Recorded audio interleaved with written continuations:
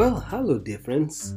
I'm so delighted to conclude the devotion of this week. I am Reverend John Musalako, and I will be sharing on the subject of depression. Well, dear friends, all of us are born with a desire to grow healthily and to succeed in life.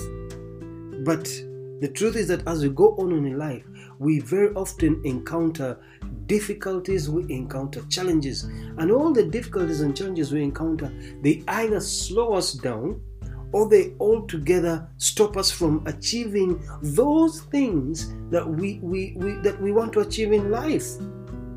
What then happens as a result of this is that we get so discouraged, and when we're discouraged, sometimes we begin the downward spiral into a mild or perhaps a short-lived bout of depression. But worse off for some people, it sometimes ends in a very prolonged and sustained season of very, very deep depression. You see, friends, by definition, depression is a state when someone's level of energy and motivation is lower than what they need in order to achieve their goals and their expectations. Now, this feeling of depression is sadly more common than in our communities than we care to admit.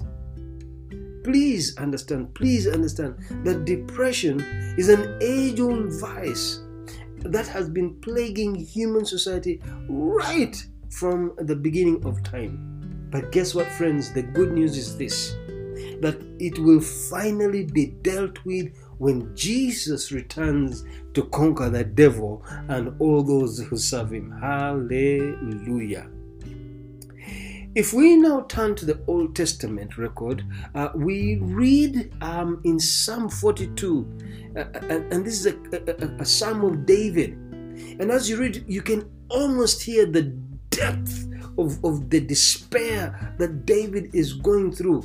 He cries in the Psalm and he says, "Why am I so discouraged?" He says, "Why is my heart so sad?" You see, when David was writing this psalm, he was looking back and he longed for those days when he was in Jerusalem, when he could very freely enter into, go into the temple in Jerusalem to commune and to worship with God, which, by the way, at the time he was writing this psalm, it was not possible for him to do. Why?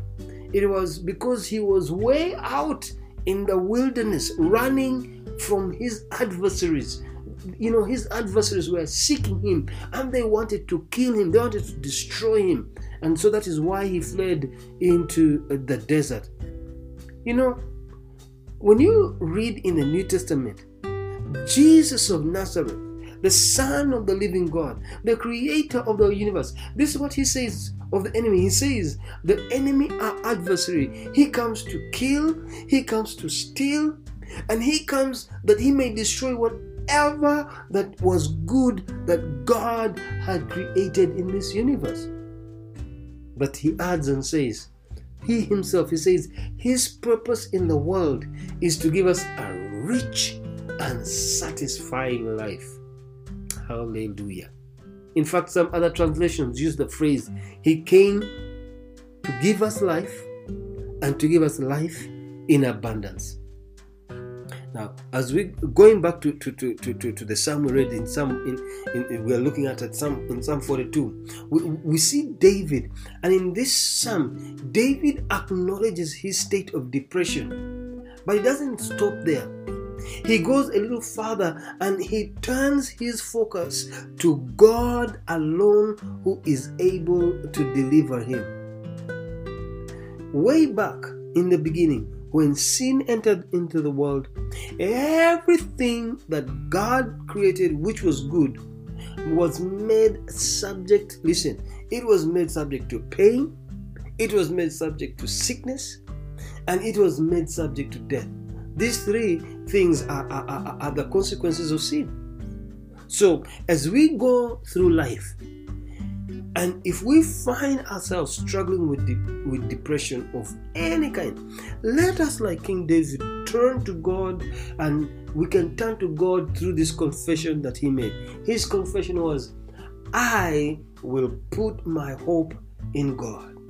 I will put my hope in God, and I will praise him. Dear friends, learn from King David.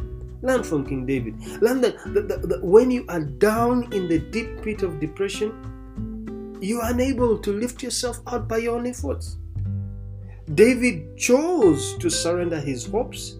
David chose to surrender his expectation and all his dreams and everything he wanted. And he decided he surrendered them to the one who is greater than all. He put his trust in God. In the New Testament, Matthew records that when the disciples heard Jesus teaching on salvation, the scripture says, they were astonished and they asked.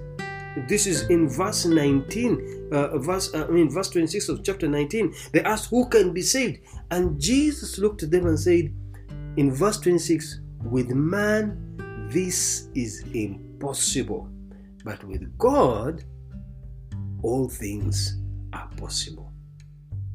So in conclusion, friends, when we surrender to the living God, He, the living God, will help us overcome being irritable with others. He'll help us overcome being discouraged. He will help us overcome this low energy and being critical. In short, what he will do is that God will help us overcome depression. And you know what? He does that by strengthening us from within. And sometimes God may even choose to bring people who will help us along the way. So I call on you, put your trust in God and praise him. The Lord bless you.